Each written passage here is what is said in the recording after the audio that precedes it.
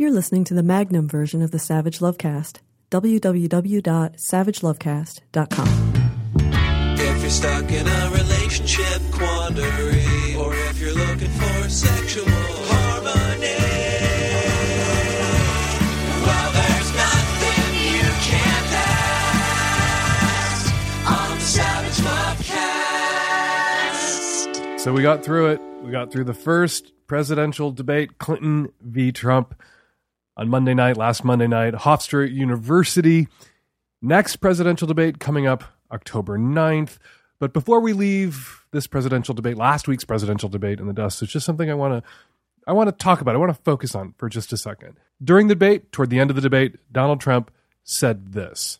I was going to say something extremely rough to Hillary, to her family, and I said to myself, I can't do it. I just can't do it.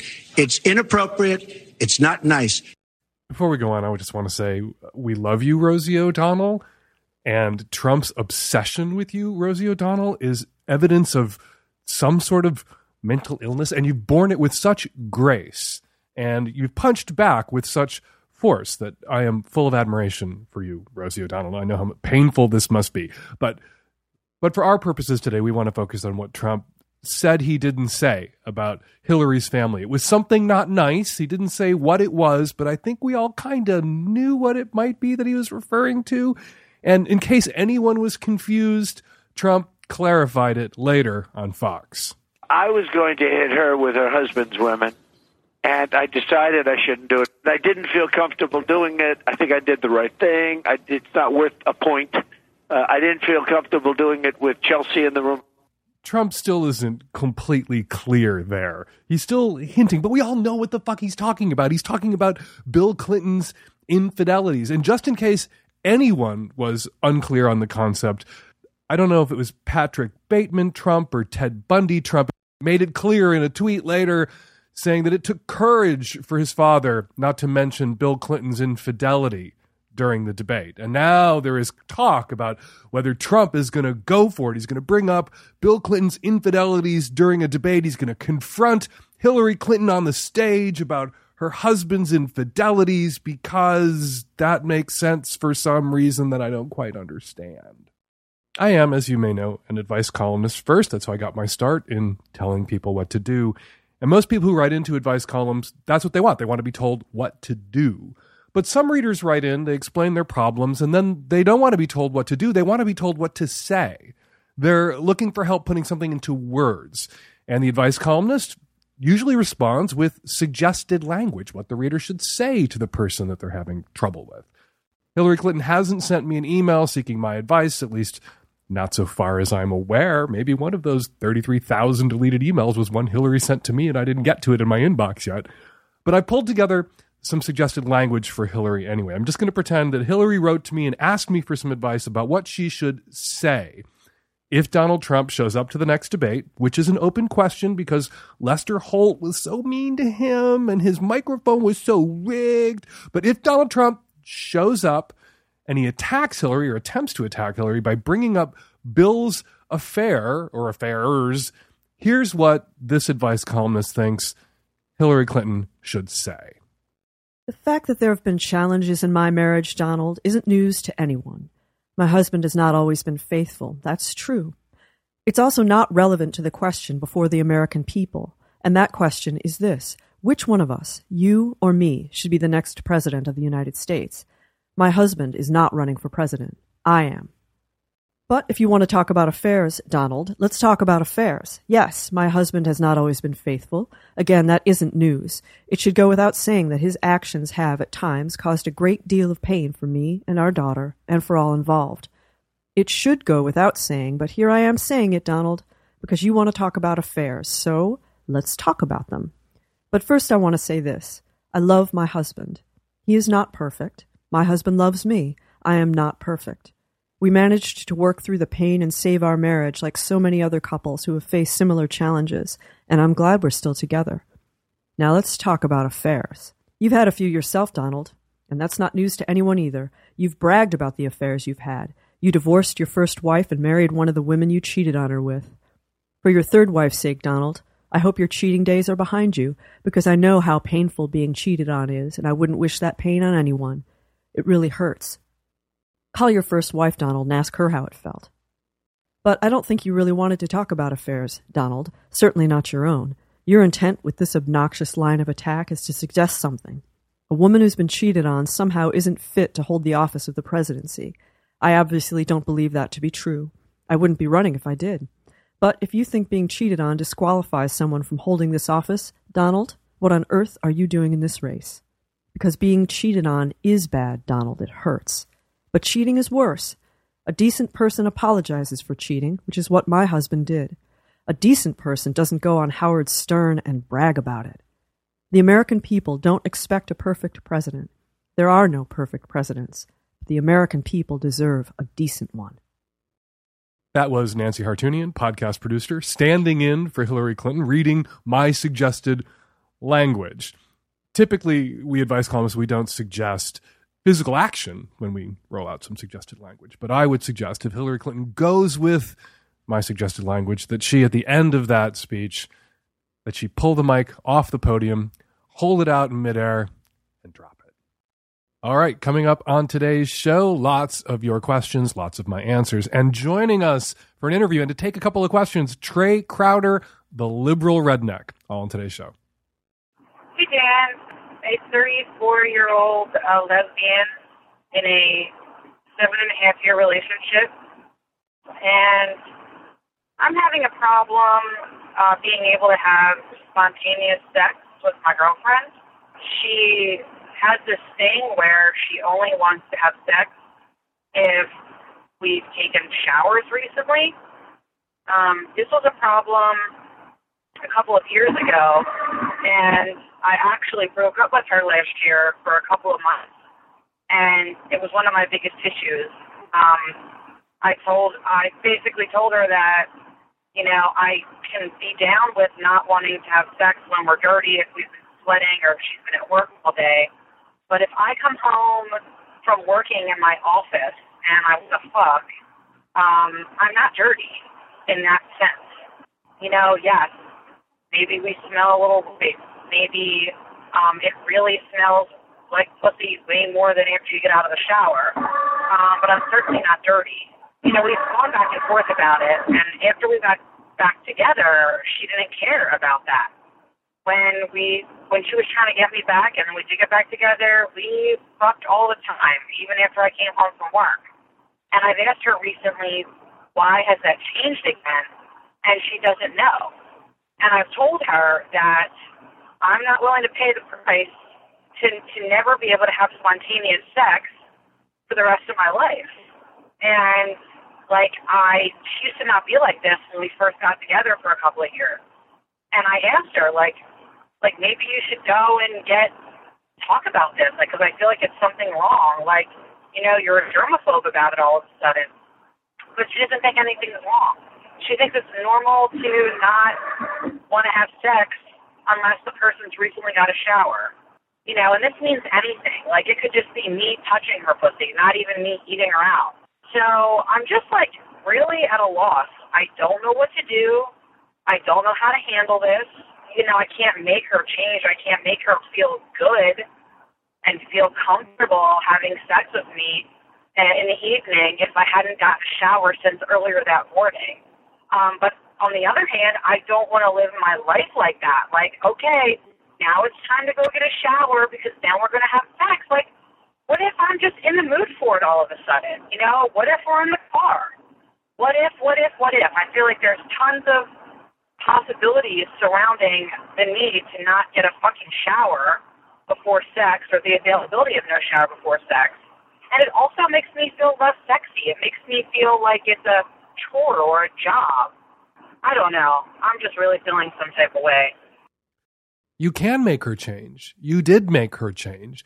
When you broke up with her, and the only way to get back in your good graces and win you back was to drop this shower bullshit and this shower routine, she did. She dropped it. She knocked it off. She let you eat her pussy when she'd only showered several hours earlier that day instead of immediately before, and presumably vice versa. So you know what it takes, and you have one card to play, which is to tell her This is a price of admission you were unwilling to pay, that she gets over this once and for all and permanently, and whether it's just an act of will on her part or some cognitive behavioral therapy that she needs, a few sessions, whatever it is, however she's going to get over it, she has to get over it, or you're gone, because this is that important to you. She got that last time. She could do it last time. The relationship was at stake. And you just have to tell her that this is really that important to you, that the relationship itself is at stake. Maybe that'll do the trick. It did the trick once before. Maybe it'll do the trick again. If it doesn't do the trick again, and you really are made this miserable by this routine, then you're going to have to walk. Hi, Dan. 25-year-old straight male living in the Midwest. And I have a problem that I was hoping you could help me out with. How do you deal with getting friend zoned by your girlfriend? Maybe I should back up a little bit. Me and my girlfriend have been dating for 3 years. Our relationship started off in a long-distance relationship for about 2 years. And then within the last year, she has moved to my city, gotten a job. But, last few months, we've been having some issues. And through talking about it, trying to be open and honest with each other, she has kind of come to the conclusion that, maybe it's that she's not romantically in love with me anymore. And, she says she loves me and I believe her, but she just may not see me like that anymore, and asked for a break and, to kind of figure things out. And I'm just trying to, how do I deal with this? One of the things that she's mentioned that was an issue is that me and her parents have never really, I don't want to say gotten along, because we've never had any fighting or issues like that, but they just haven't really necessarily approved of me. I think one of the reasons is big on that is they're kind of stuck in their ways about marijuana, which I smoke, but I've always felt that they kind of held it against me. So I guess the other thing I'm asking is, if things were to work out, how do I kind of try to maybe not repair, but, encourage a better relationship between me and her parents, which she has stated is something very important to her. You've been dumped. I hate to be the bearer of bad news. You've been dumped. This isn't about her parents. This isn't about taking a break. This is about her letting you down as gently as she possibly can. So gently, in fact, that you don't realize that you've been let down, that you've been let go, that this isn't a break. It is a break up. You haven't been friend zoned. You've been dumped, broken up with, not friend zoned. So it would be a waste of time for me and a waste of your time, more importantly, to game out how to best approach a better relationship with your parents if you two get back together again, because you two are not getting back together again. There is a 99.999999% chance that you two are not getting back together again. She was with you for 2-3 years, regardless of how her parents felt about you. So her raising her parents' feelings at this stage, I don't think is really about her parents. It's just about her ducking and weaving, her not wanting to just be direct with you, not wanting to hurt you. It's not a malicious thing that she's done. It's a thing that a lot of people do when they're trying to end a relationship with someone that they like and someone that they care about, and they don't want to seem like they're being maliciously hurtful by just breaking up. So they gradually disentangle, or they deflect, or they throw out white lies that are misleading, that can leave somebody with false hope, which is what you've got a bad case of right now. And they think they're being nice because they're not causing a big fucking shit show all at once that has a lot of pain and tears and searing drama and cauterized wounds and all the rest of it. So they think this is the nice way to do it, by pulling the relationship Band-Aid off so fucking slowly. And in the end, it's not the nice way to do it, because eventually the person who's being let down gently looks back over the time that they wasted pining and hoping to get back together and realizes that that was a waste of their time, that that was never really in the cards, and that they were living in false hope. And then they feel retroactively kind of humiliated and lied to and misled. So always best to make a clean break. That said, asterisk, why do so many women engage in this kind of slow backing out of the room? Because they fear, not unreasonably, the sometimes violent reactions of their male partners. And I'm not saying to you, caller, that you're a bad dude or you would have had a violent reaction, but women are often afraid to tell men what men don't want to hear for fear of how that man in that room might react based not on any of his prior interactions, any behaviors he's engaged in the past, but everything that she's witnessed out there in the world that's happened to women she knows, family members, her mother, her sisters, her friends, women she doesn't know, but whose stories about violent exes she's read about in newspapers or online or heard about on television.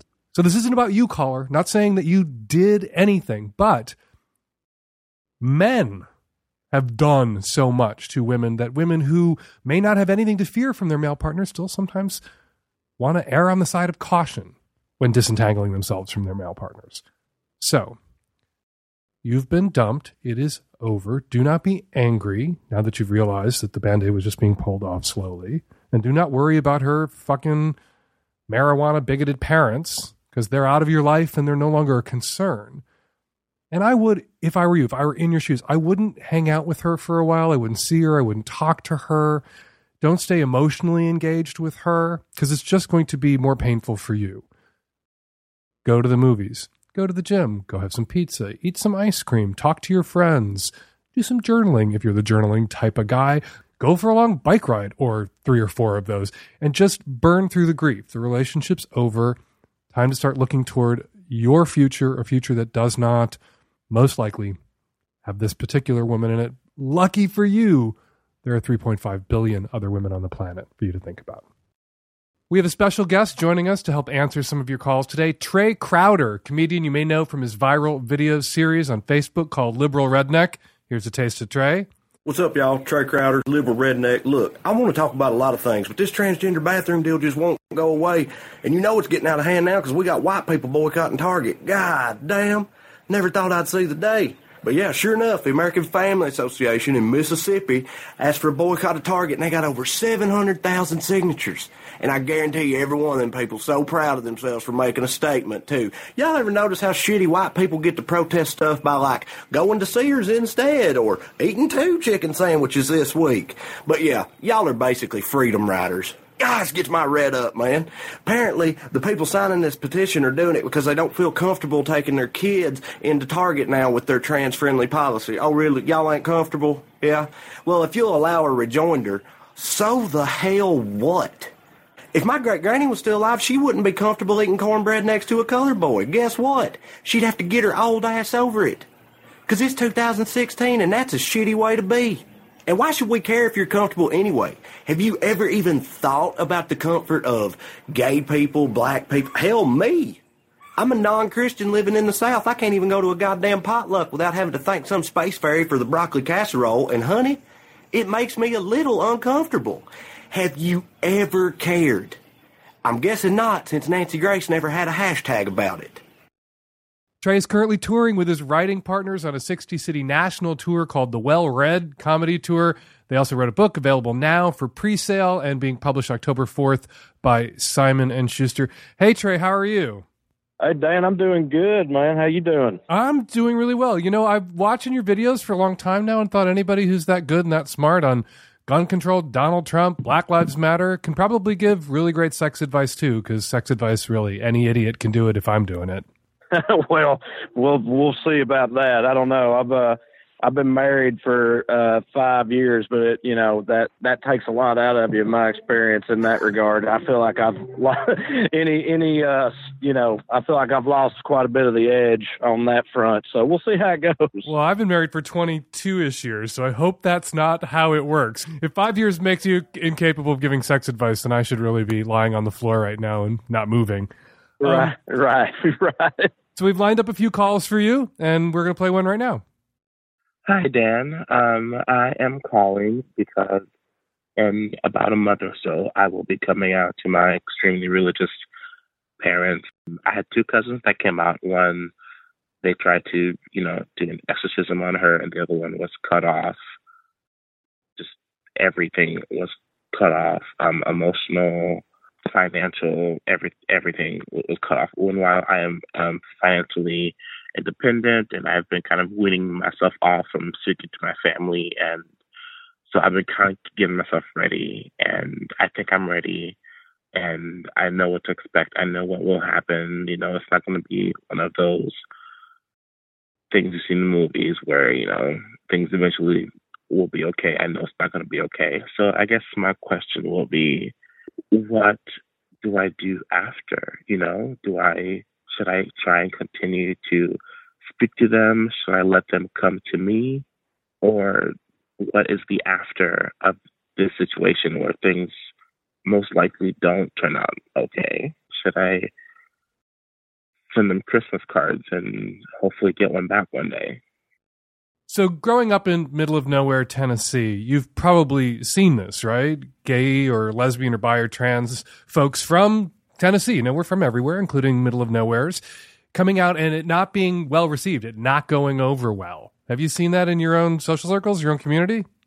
Yes, definitely. And it's always really bothered me a lot. I've never been able to understand that mentality because, ever, but especially now, because I've got kids, and I talk to my redneck guys I grew up with about, and they always bring that up. It's like, well, what if one of your boys is gay? Then what are you going to do? That kind of thing, Mm-hmm. And it always just blows my mind. Like, what do you? I don't know. I step my parade game up, I guess. What the hell you want me to say, man? Like that's my son. Like I seriously can't fathom being able to be affected by something like that. As far as how you feel about, a loved one, I don't get it. But I did. I come from a place where you say that kind of thing all the time, and it's just heartbreaking. But now, having said that, my uncle, my dad's only sibling, he's gay, and luckily he did not go through that. And I'll be honest, it's one of those things like you just didn't, like with my grandpa and stuff, he just didn't talk about it. Mm-hmm. But like my uncle and his partner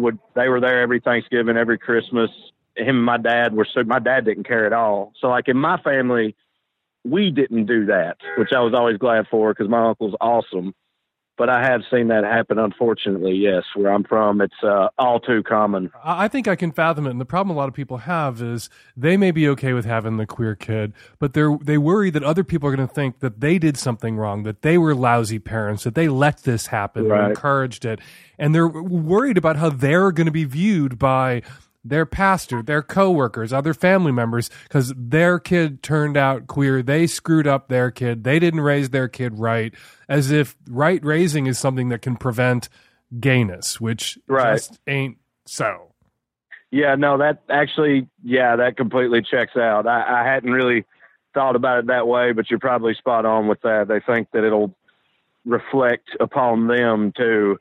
For whatever reason, but either way, even that though, like again, logically that makes sense, but like emotionally though, I just can't imagine ever responding that way, but people definitely do. And it sucks. And it sounds like the caller is almost certainly going to run into that based off what he had said in the call about they tried to perform an exorcism on a family member that came out of the closet or something like that. So yeah, it probably ain't going to go very smoothly for that guy, unfortunately. Luckily for him, he's not financially dependent upon them. He doesn't live with them.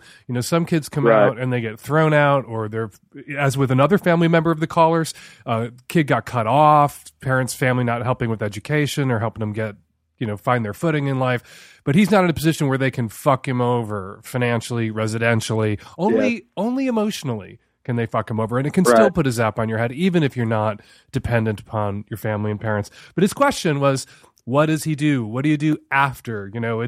It's not going to be okay. In this case, he thinks it won't get better. What does he do after? Does he maintain those lines of communication? Does he send those Christmas cards? Does he keep opening the door, or does he just go silent and wait to hear from them?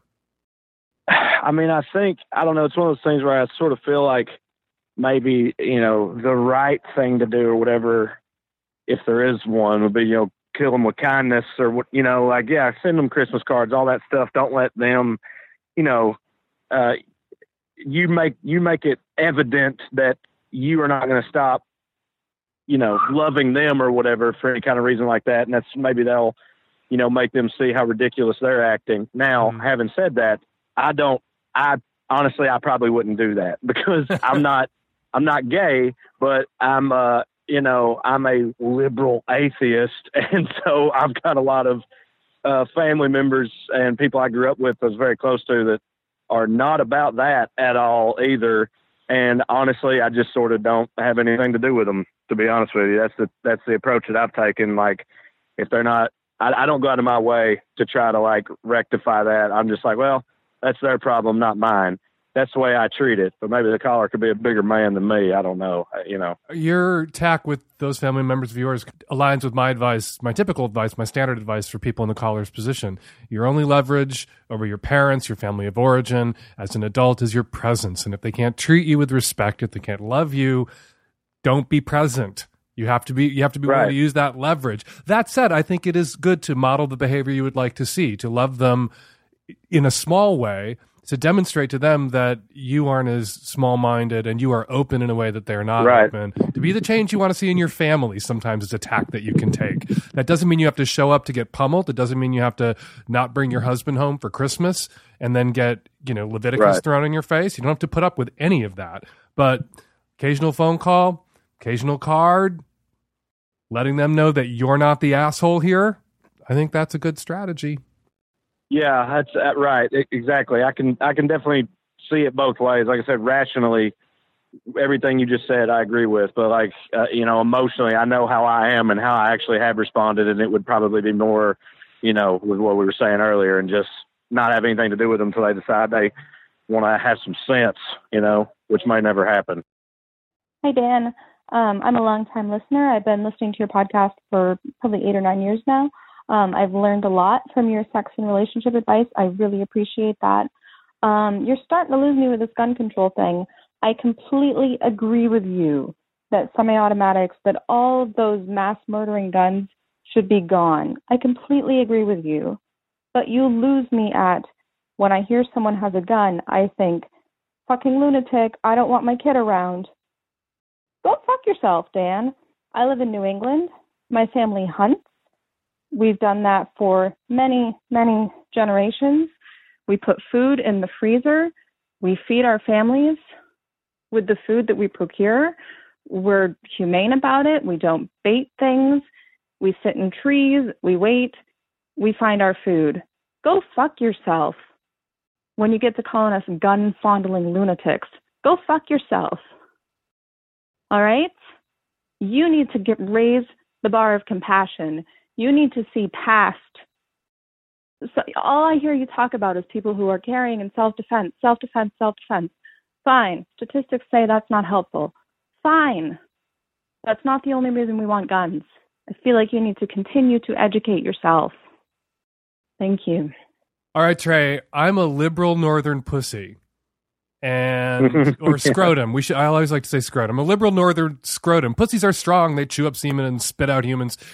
It's balls that are weak. You tap them and the person's on the floor. I'm a liberal northern ball sack.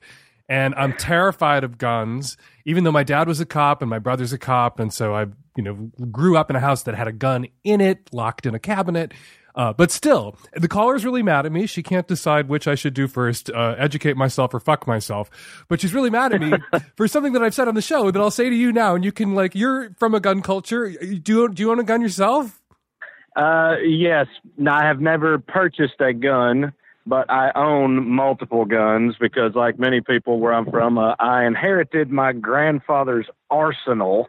So, yeah, I own guns. They're more like family heirlooms than anything else, but I do own guns. Yes. Okay, I had the same thing. I inherited a bunch of Catholic kitsch from my grandfather, but it can't hurt you unless it falls on you, the 7-foot Jesus in the dining room. If it falls on you, you'll die. But no guns, just a lot of crucifixes, hymnals, and statues.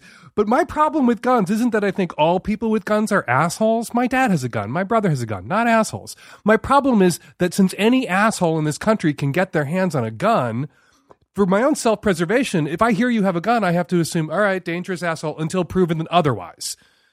I just can't, I don't have it in me to say, oh, that person's a gun owner. That means they're safe, responsible. I can trust that the gun has a trigger lock on it, that it's put away, that kids in the house don't have access to it. And then they're not nuts because there's so many people who don't have trigger locks, don't put their guns away, allow kids to have access to them, and are nuts. And the cost of giving someone the benefit of the doubt when they have guns could be your life or your kid's life. So my assumption is dangerous lunatic with a gun until proven otherwise. Does that make me an anti-gun bigot asshole who needs to fuck himself?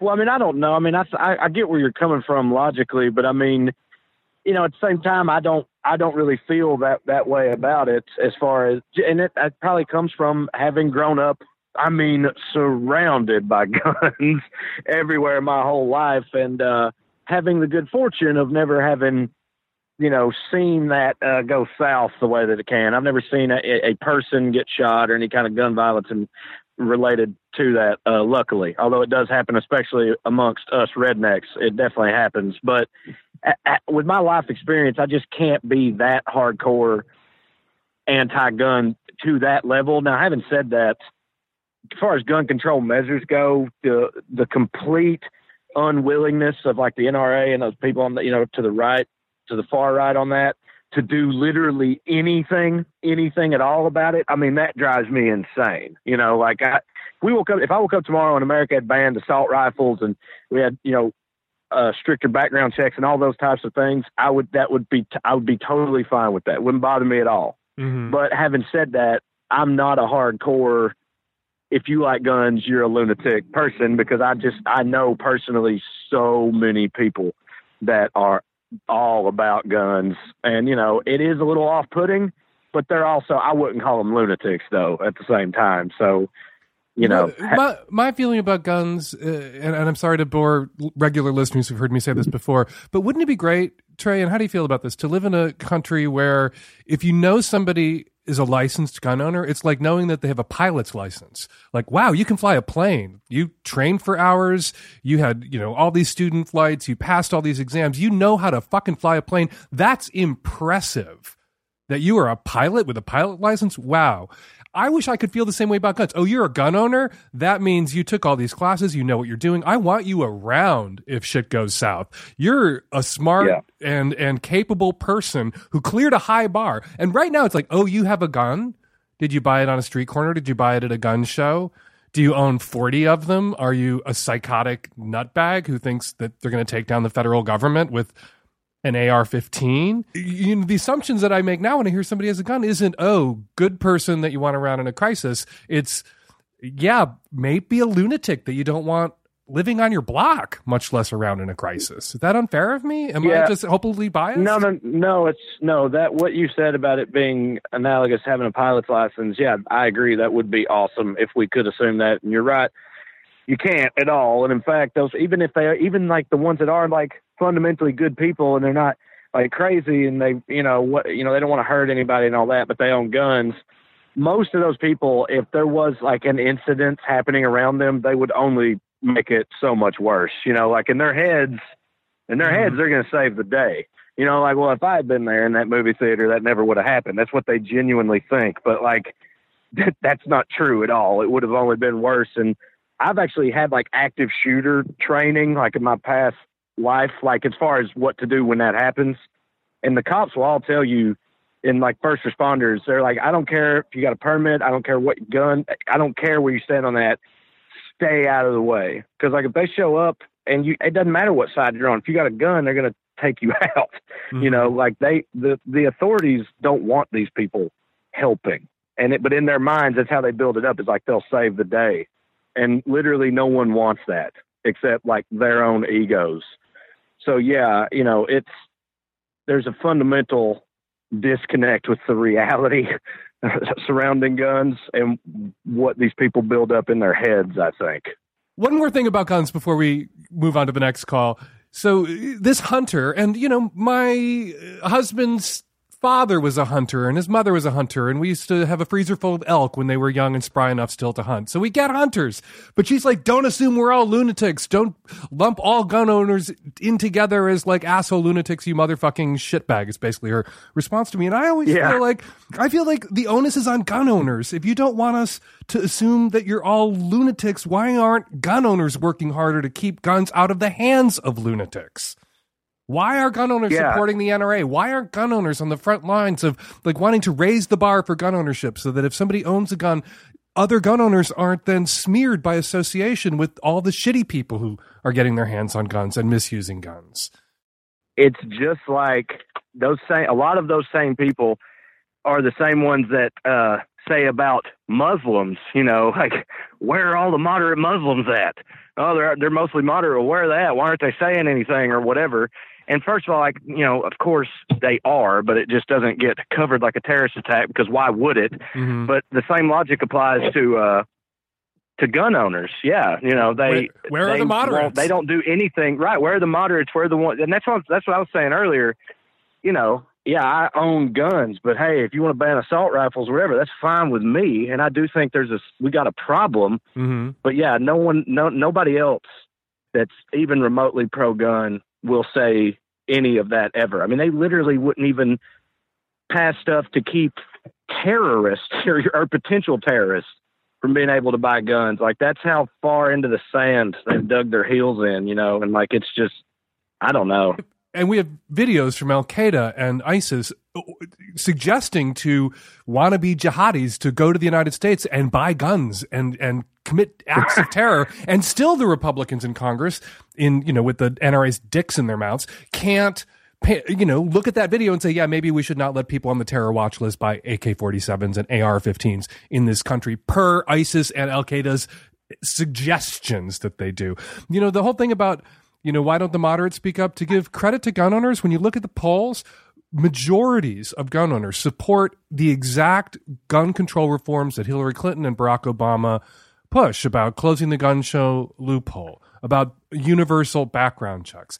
But it's the NRA that speaks for gun owners, and the moderate gun owners who support common sense gun legislation allow that to happen. They allow the NRA to speak to them, for them, just like liberal Christians for too long allowed shitbags like Tony Perkins to speak for them. Like, if you don't like those of us who, are on the outside of your culture thinking you're all fucking gun-fondling lunatics, speak the fuck up. Don't just yell at us and say, oh, we're not all like that. I know you're not all like that. Speak the fuck up, because the NRA claims to speak for all of you. That reminds me of something that just like illustrates the point you're making about the NRA speaking for them and like that whole mentality. And like, I can't really explain this, but this is a direct quote.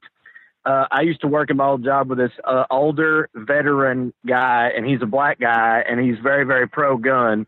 And he said to me once, his exact words were, Trey, let me tell you something. The National Riflemen's Association is one of the most racist organizations in this entire country. Pause. And I've been a card-carrying member for 35 years. Oh, my God. Because I swear, that's exactly what he said. Because it's like, that's how, I don't know, important these things are to these people for whatever reason. They, like, genuinely believe somebody's going to come take their guns or whatever if they don't. I don't know. Like I said, I can't explain it. But that's like a glimpse into the mind of somebody that's super pro-gun. Hi, Dan. I am a 52-year-old woman, recently divorced. One of the reasons why I got divorced, well, the big one, is that my husband lost all interest in me sexually, and for the last 10 to 12 years of my marriage, I had absolutely no sexual touch at all. So I'm just recently back into the dating scene. It was really hard, but I met a guy I like, and we have started, having sex. But I have learned that, I still work. The plumbing still works for me. Multiple orgasms, everything's great. But my technique is not all that great for him. So in particular, it's in the giving of blowjobs. And I listen to your show, so I know all about, head in and rub the shaft and all the things you tell us to do. But apparently I cannot get my mouth wet enough, and I cannot get his penis wet enough that it ends up ultimately hurting. I like this guy. I'd like to do this for him, but I physically don't have enough spit in my mouth to make everything wet.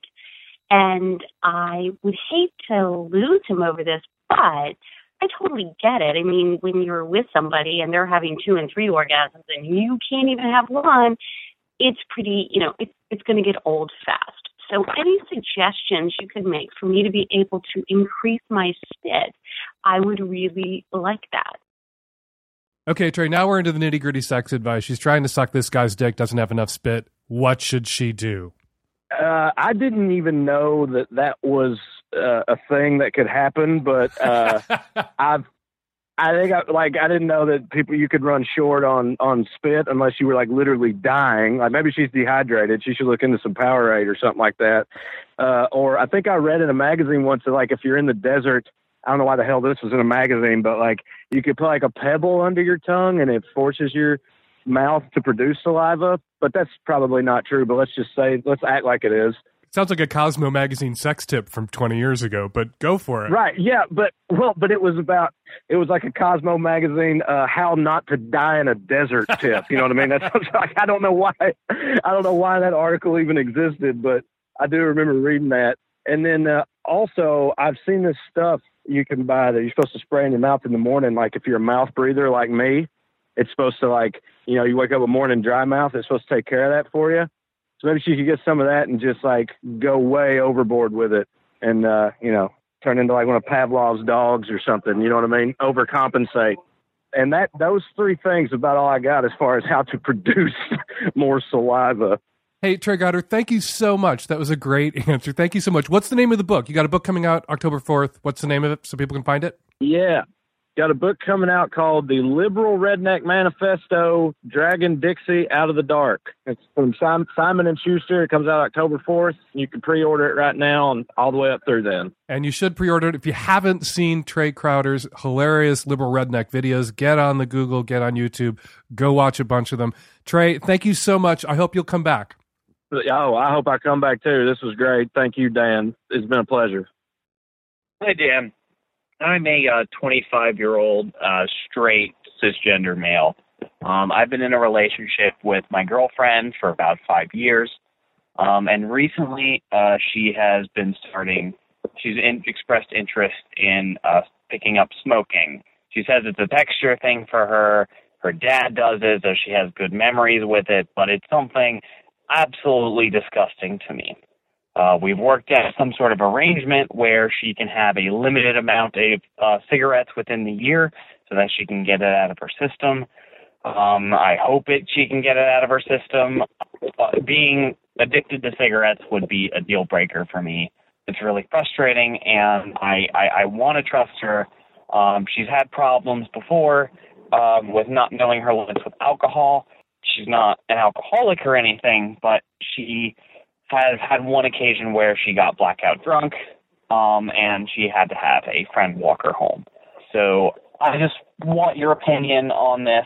It's really bothering me. It's a high contentious issue for the both of us because I feel as if I don't give her any leverage at all or anything to work with, that she's going to go behind my back, and it's going to get worse just because I know how people are. You can't be a little bit of a smoker. You're a smoker or you're not a smoker. It's just like you can't be a little bit pregnant. You're pregnant or you're not pregnant. You're a cocksucker or you're not a cocksucker. Like, you should break up with her. Because smoking is, as one of the tech-savvy at-risk youth said when we talked about your call, a legit, straight-up, nobody can fault you deal breaker. You don't want to kiss somebody who smokes. You don't want to be with somebody who smokes. Then you just aren't with somebody who smokes. And my God, agreeing to some number of cigarettes she is permitted by you to smoke in the course of a year to stay. How are you going to track that over the course of a year? That's just going to be a conflict generator. That's going to be impossible for you to stay on top of, impossible for you to track or count the number of cigarettes. No, this is bullshit. Just break up with her. What kind of person, what kind of idiot, whether daddy smoked or not, what kind of idiot picks up smoking in their mid-20s? That's bananas. And that speaks to, on her part, bad judgment. And who wants to be with somebody for the long term, if you're contemplating life partnering with this person, who wants to be with somebody over the long term who has such terrible fucking judgment that they would begin to smoke in their mid-20s? That seems so crazy to me that I'm sitting here thinking that maybe she's been smoking the entire time that you've been together just behind your back. That she's been smoking since she was 12 or 13, like most people who are addicted to cigarettes their entire lives were. They started young, and she hid it from you all this time and now wants to come out of the cold. And smoke in front of you or not have to sneak around worrying about when she's going to get caught. That's just me spitballing here. Even if that's not the case, even if she's just one of those rare 25 or 26-year-olds who decides that based on everything they know about cigarettes at that stage of life that they want to start smoking, yeah, you should dump that person. You should instantaneously and without hesitation make it clear to that person that it's you or cigarettes. And she's already chosen, it seems, cigarettes. So it's cigarettes, not you. Hi, Dan. This is a late 20-something in the Pacific Northwest, and I have a really sort of paranoid kind of vibe question. My boyfriend's a smoker, and if he doesn't, like, brush his teeth or something, like, after he gets done smoking, and he goes down on me, should I be worried about, like, germs or anything like that? And, like, kind of along the same vein, I think about morning breath and just germs in general, like, down there. We've all heard of secondhand smoke. That's the smoke drifting through the air in a bar or at a restaurant or on the street or in someone's living room or in their car because they smoke and there's some innocent lungs nearby that are inhaling that smoke. And it can impact that innocent pair of lungs, that person's health as well.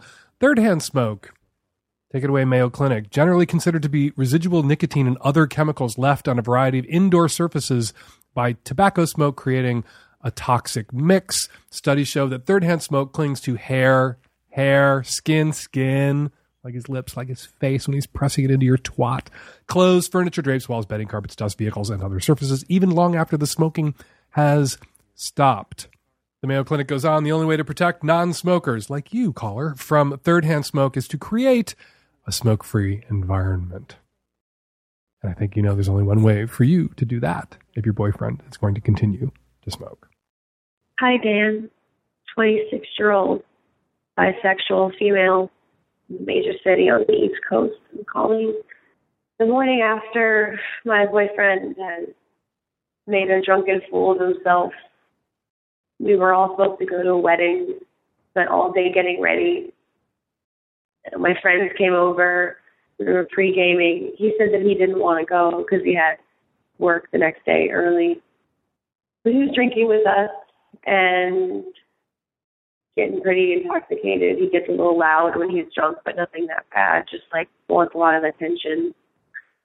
But as soon as we were about to get up and leave, someone said, "Oh my God, he's puking on himself." And I see he's on the couch, just in a stupor, just slowly vomiting. And I just told everyone to go ahead and I would meet them at the wedding, but luckily, two of my guy friends stayed behind and helped because at that point he was completely passed out cold. They had to carry him to the tub, and everyone was calling me and texting me, "Where are you? Is he okay?" And I just don't know what to say because his drinking has been scary for me before in a similar way. He's not a mean drunk, and he usually is able to control himself just fine, but there have been one or two other incidents like this. One notably, right after his grandfather died, he got absolutely blackout drunk at a bar next to our workplace, and all of our coworkers saw him. Just a month ago, he, on a dare, chugged an entire pitcher of beer by himself and then threw up all over himself on the way out of the restaurant. I don't know what to do. I love this man. We talk about the future. We both want kids, but I don't know if he's an alcoholic or what. It doesn't seem like he always needs to drink. And it's not always like this, but now it's become a pattern of him losing control of himself and humiliating me in front of all my peers. He called to apologize this morning, but I don't know. I don't know what to do. So have there been any developments since you called and left your question? Yeah. Right after I called him, and he was just about to get to work, but I was able to catch him, and we were both pretty emotional, but he said, "Well, I guess I'll just pick up my stuff, and that's it." And I was like, "That's what you want to do? You just want to give up?" And he was like, "Well, obviously I have some work to do dealing with my demons, and I need help, and I don't want to put you through that." Mm-hmm. And I was like, Jesus, I mean, if you want to get help, I want to be there. I've dated people where they had problems, they needed a therapist, and it was like pulling teeth or they never did it. I didn't think that he would just volunteer that. He's been through a lot in his life. He was in the Iraq War, and he had a horribly abusive mother, basically a non-existent father. So he's been through enough that would break a lesser person. And yeah, so I feel good about that. We have my therapist said that he could come and talk to him if he wanted to get a consultation and get a referral. So we're going tomorrow. It all kind of showed up really nicely, actually. Well, good. I'm really glad to hear it. And I'm glad that you, when he offered to break up with you, didn't accept his letter of relationship resignation. Because my advice was going to be to use the leverage of your presence, which is a phrase I've sometimes used in reference to other circumstances, but I think it applies also in this circumstance, where your continued presence in his life, the continuation of this relationship, is contingent upon not him being perfect for the rest of his life. You know, maybe he's going to step on this same rake again in the same way again, but him making progress and getting fucking help. Yeah. Because he does Absolutely. have a problem. And, you know, I'm from a large and alcoholic family, and I've seen relationships where one person gets, you know, drinks to this point where they have a new personality and there's no taking the drink out of their hand, and they insist there's nothing wrong, and then everybody stands around and watches that person throw up on themselves or make a scene. And it's awful, and humiliating, as you said, for that person's partner. And that's nothing nothing you would want to put up with for the rest of your life. Nothing you're going to hang out for decades handling. But he may need to stop drinking, or he may need to, he may need to stop drinking. That's already like equivocating with the may there. He may need to stop drinking. Probably does need to stop drinking. Probably. I mean, to be fair almost to say, it's not that like every time he drinks it's like this, but it's happened enough times. I couldn't count it more than like 5 times, but even still, like. Right. But that's like saying every time you play Russian roulette, you don't blow your brains out. Yeah. You know, maybe you shouldn't play Russian roulette. Even if you're just aiming the gun at your foot, maybe you don't want to keep playing Russian roulette. Even if you've only shot your foot off 3 times and you've played Russian roulette 50 times, still, that's kind of a high price to pay for the pleasures of Russian roulette. I mean, I wouldn't say it's worth it. I'm much more of a pot person myself, so I can't really. If he took all the alcohol away, I'd be like, all right. But he does, like, he hates his fucking job. He has 2 jobs. We both have 2 jobs. He works 7 days a week. He never, ever gets a day off. And I see the way he, I came home with a bottle of tequila and he drinks. And he doesn't, when it's like that, he doesn't drink to the point where I can even tell. But I'll see how much he's drank just by the bottle and be like, holy shit. I don't know. That's somebody who needs help, particularly with the trauma that you rattled off there. I think that is somebody who needs help. That sounds like someone, if they can drink most of a bottle of tequila and they don't betray signs of inebriation, that's someone who's medicating with alcohol to such an extent that they're developing an insanely high tolerance. Yeah, and definitely self-medicating. And if you're self-medicating with alcohol to that extent, alcohol's not the medication that you need. Yeah. And I'm a pot partisan myself. I'd rather see somebody smoking pot than drinking booze. Booze can make someone more aggressive. And, the worst that you do when you get super stoned is fall asleep at the wedding. The worst that you do when you get super drunk at the wedding is punch somebody, throw up all over yourself, and get her hauled out in handcuffs from the wedding. So there's a difference in degrees there. And I would be more comfortable hanging out if he was self-medicating with pot, but he ain't. He's self-medicating with an accelerant and a combustible one. Everything you're saying makes total sense.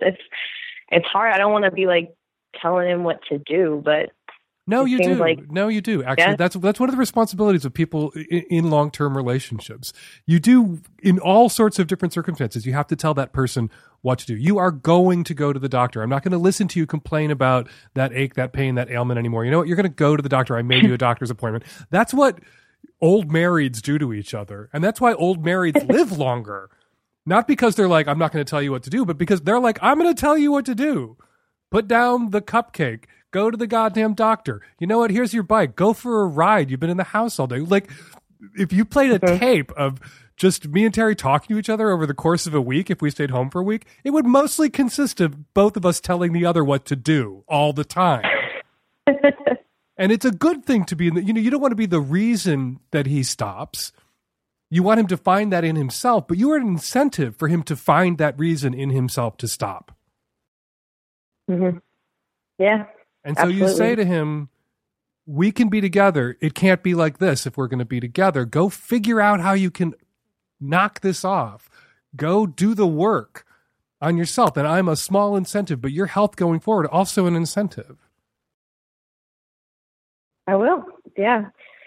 Yeah, I was it was like the tables kind of turned because I was so angry and I was like, I can't be with you and you have issues. And I was directing that all like within myself. And as soon as I got him on the phone and he said that he wanted to break up, all of a sudden I was like, oh my God, don't leave. Why?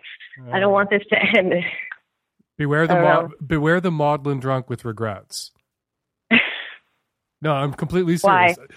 I don't want to say that what your boyfriend did or what he said didn't come from an honest place, but you need to be on guard that, like somebody who's with somebody who's abusive. And I'm not saying he's abusive, but somebody's with somebody abusive. There's often this like sort of performance of regret and I'm so sorry and I feel so terrible. And the person who was abused winds up comforting their abuser because they feel so bad.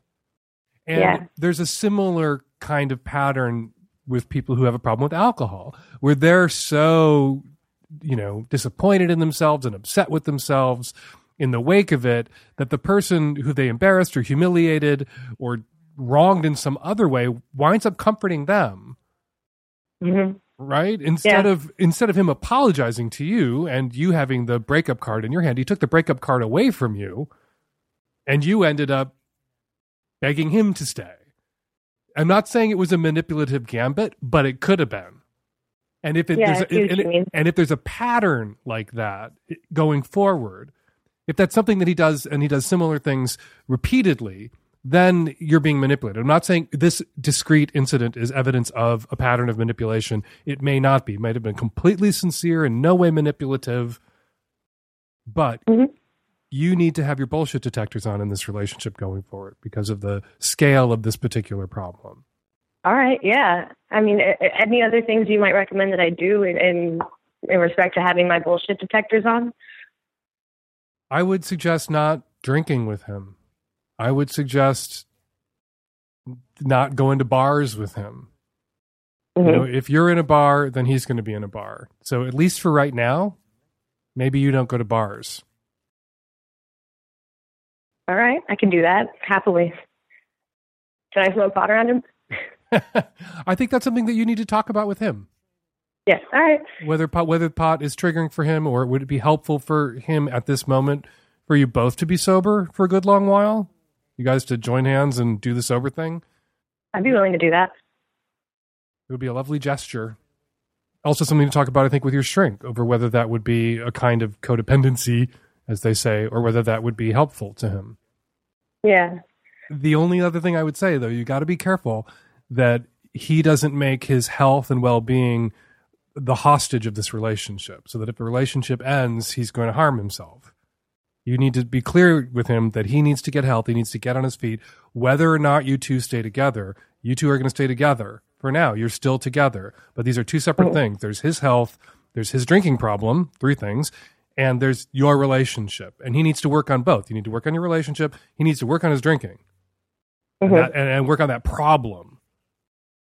But with the help of a therapist, maybe some sessions together with your therapist, you need to make it clear that you can't be held hostage. He can't threaten to harm himself with drinking if you leave to keep you there. All right. Yeah, that's not really his way, but I will definitely be on guard for that. It sounds like you're headed in the right direction. I hope so. And good luck. And give us a call back sometime. Let us know how it's going. Thanks, Dan. It's so nice to hear your voice. Thank you. Hey, Dan, 28-year-old straight male from Ohio calling. My new girlfriend has told me that she is allergic to all condoms. I don't know how that's possible, but that's what she says.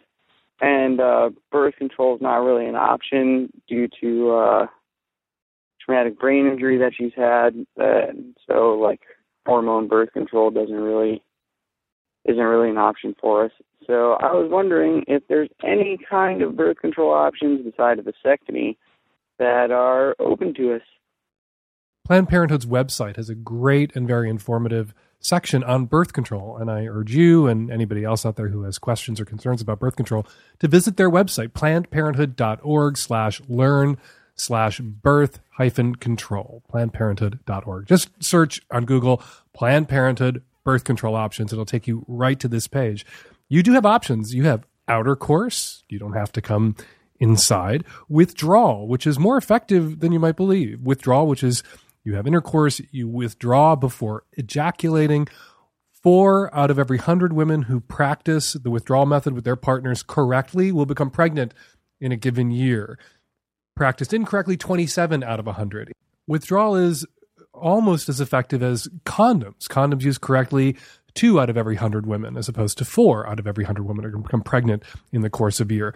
Condoms used not quite correctly, 18 out of 100 within the course of a year. But the best possible option for you, and one for your girlfriend to consider, is a non-hormonal IUD. That is going to provide you with the best protection and the most effective, long-lasting protection.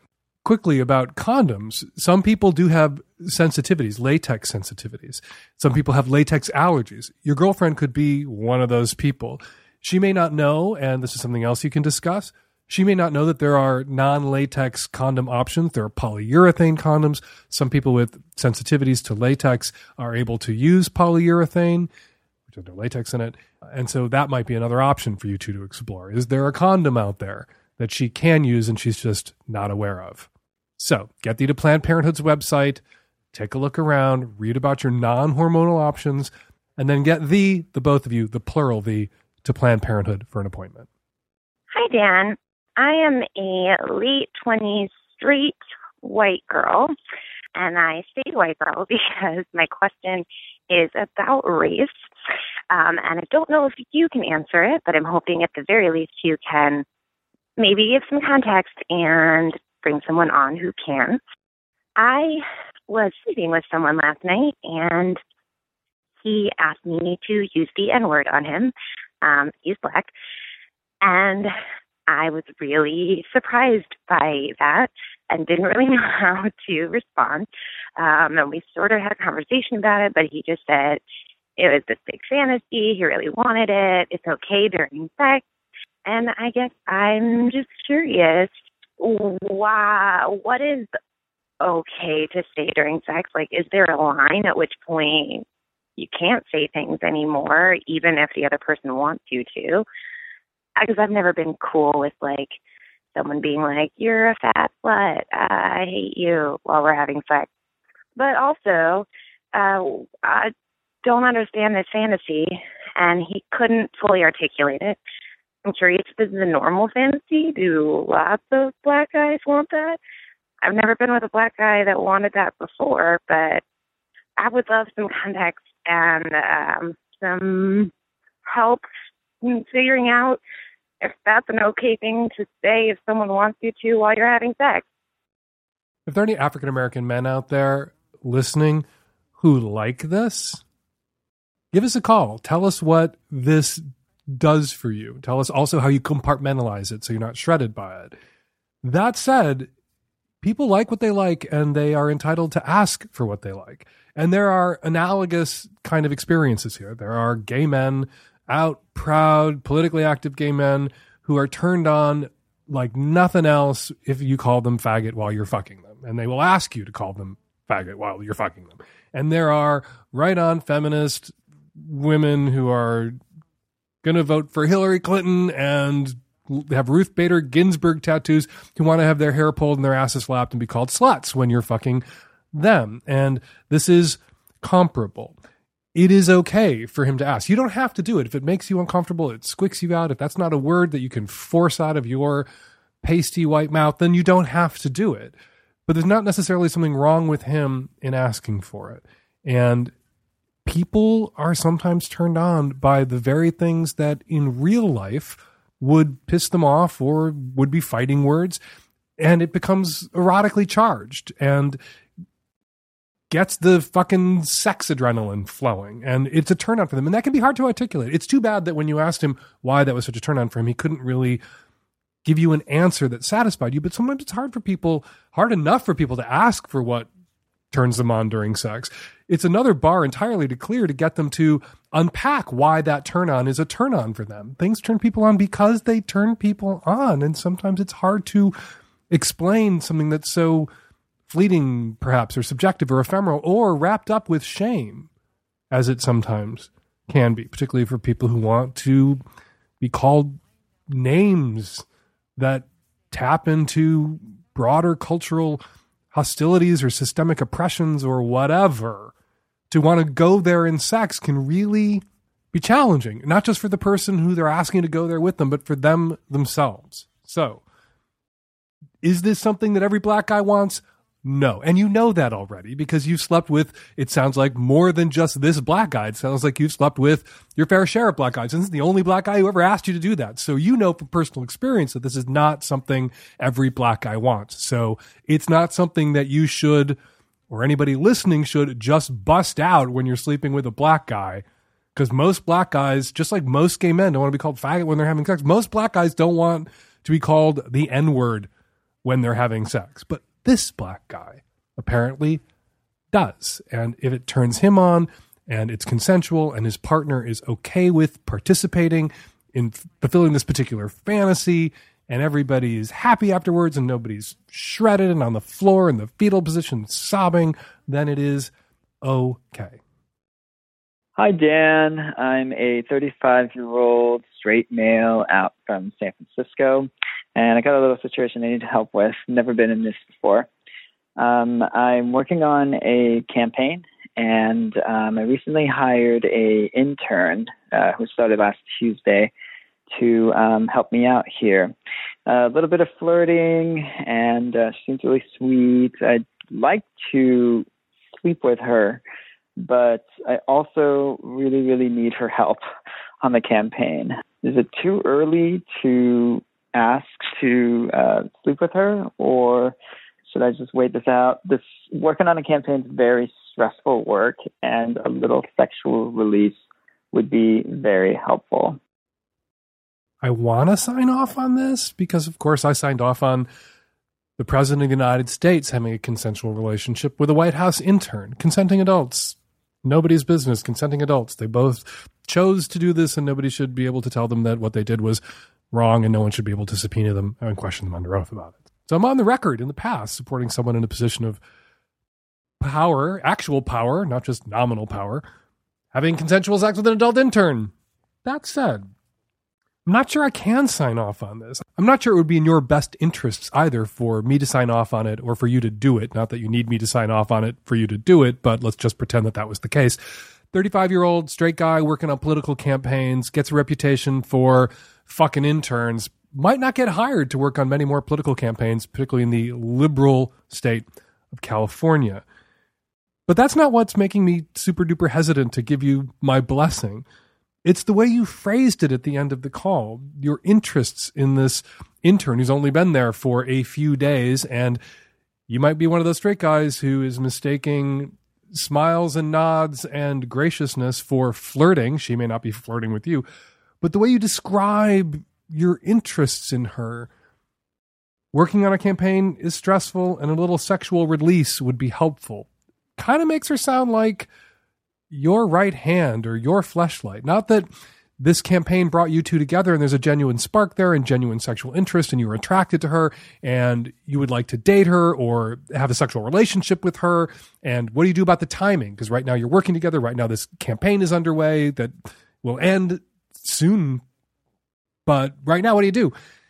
What you're saying is you would like to jack off inside this woman because it'll calm your nerves. And it makes me think that you're not that interested in her as a person, just her utility to you, that you're interested in her as an object that you can jack off inside of, like a walking, talking intern fleshlight and not a walking, talking human being with needs and interests and feelings of her own and an emotional inner life that also has to be taken into consideration. And you're not taking that emotional inner life into consideration, at least in your call, at least in the way you frame the question.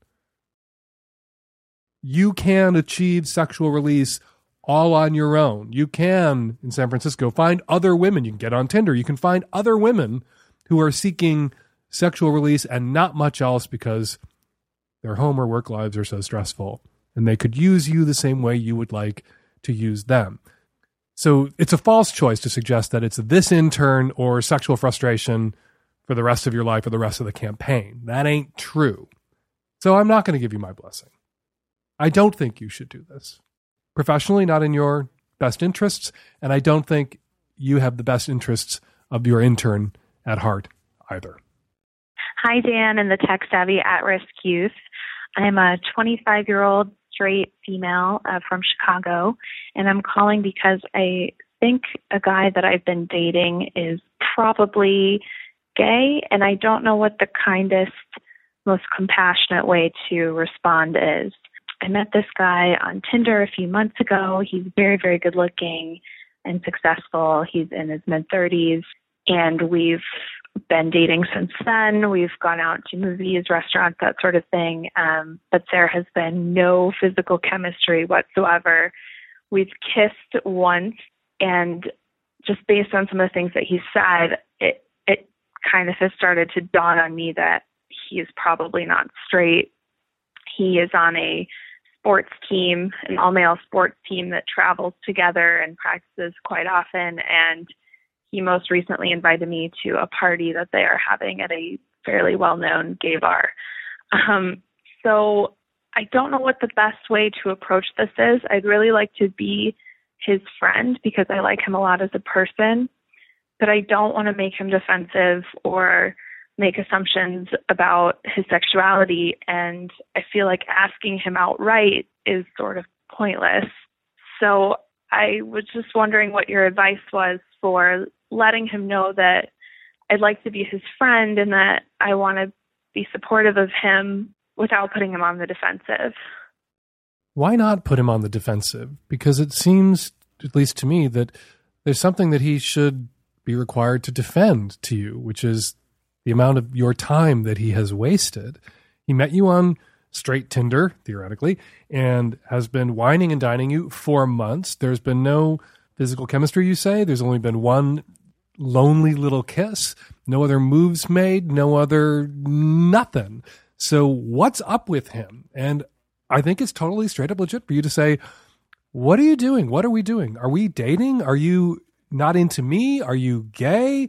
Not that joining an all-male sports team that travels and practices together frequently makes a guy gay. If that were the case, then the NFL, Major League Baseball, all of the major sports would be entirely a gay thing, which they are not. So I wouldn't necessarily throw his sports team in his face as evidence of his gayness, but certainly his lack of interest in you is something that he should have to answer for. Not that, just because a guy isn't interested in a woman, that means he's gay, but for a guy who's clearly not interested in a woman physically, to romance that woman, he's got some agenda. Something's up. And you should ask him what that is. And you can ask somebody if they're gay, because there's nothing wrong with being gay. And some people who are lying closet cases, which is what this guy is, if he is gay and he has male sex partners and he is out to them and he's out to everyone on his gay bar frequenting sports team, and he is playing you, lying to you by omission, then he has to answer for that. And sometimes it helps for somebody who's playing that game, someone who's a closeted gay, to know that they're not fooling anybody, to know that they're not fooling you in particular, to hear that.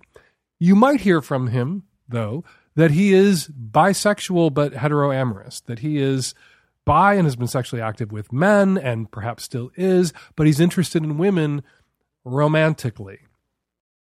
And then you can decide whether you want to go forward with that, because somebody who's bi but heteroromantic typically is also, when they're with a woman or dating a woman, up for sex, or at least up for kissing, up for something. And if his definition of bi but heteroromantic is sex with men, dinner with women, not somebody you want wasting your time. and someone that you should call to account for having wasted as much of your time as this guy already has. Hi, Dan. I'm calling about episode 518, where the woman's boyfriend had this horribly disgusting habit. I just want to say that was so fucking gross. I started to retch. I finally had to fast forward to the end of that bit.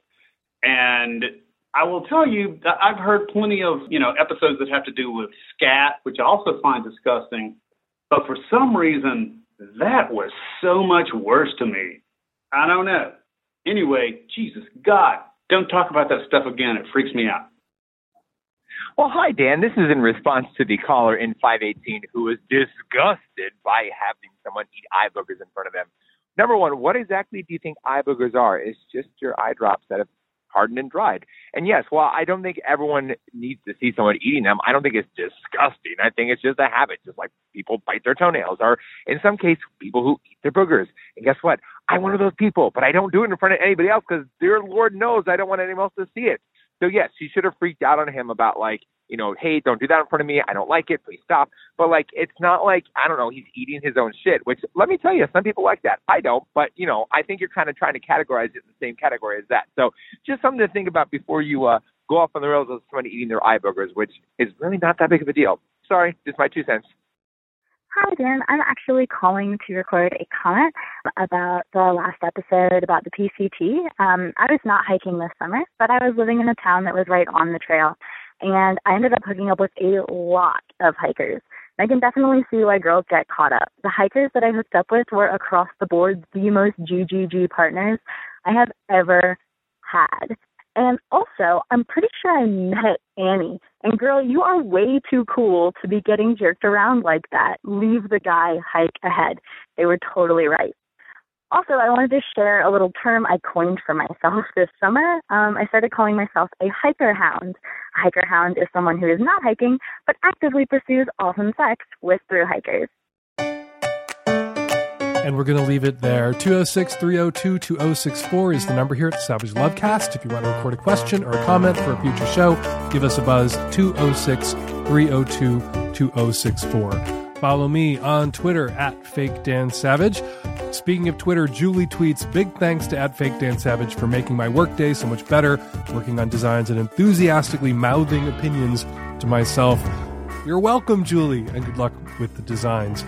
Catch Trey Crowder on his comedy tour. Go to wellreadcomedytour.com. That's WELLRED comedy.com. Then if you're looking for Trey online, spell his first name TRAE Crowder. When you're Googling around looking for his videos, they will all pop right up. And they are hilarious. Check him out.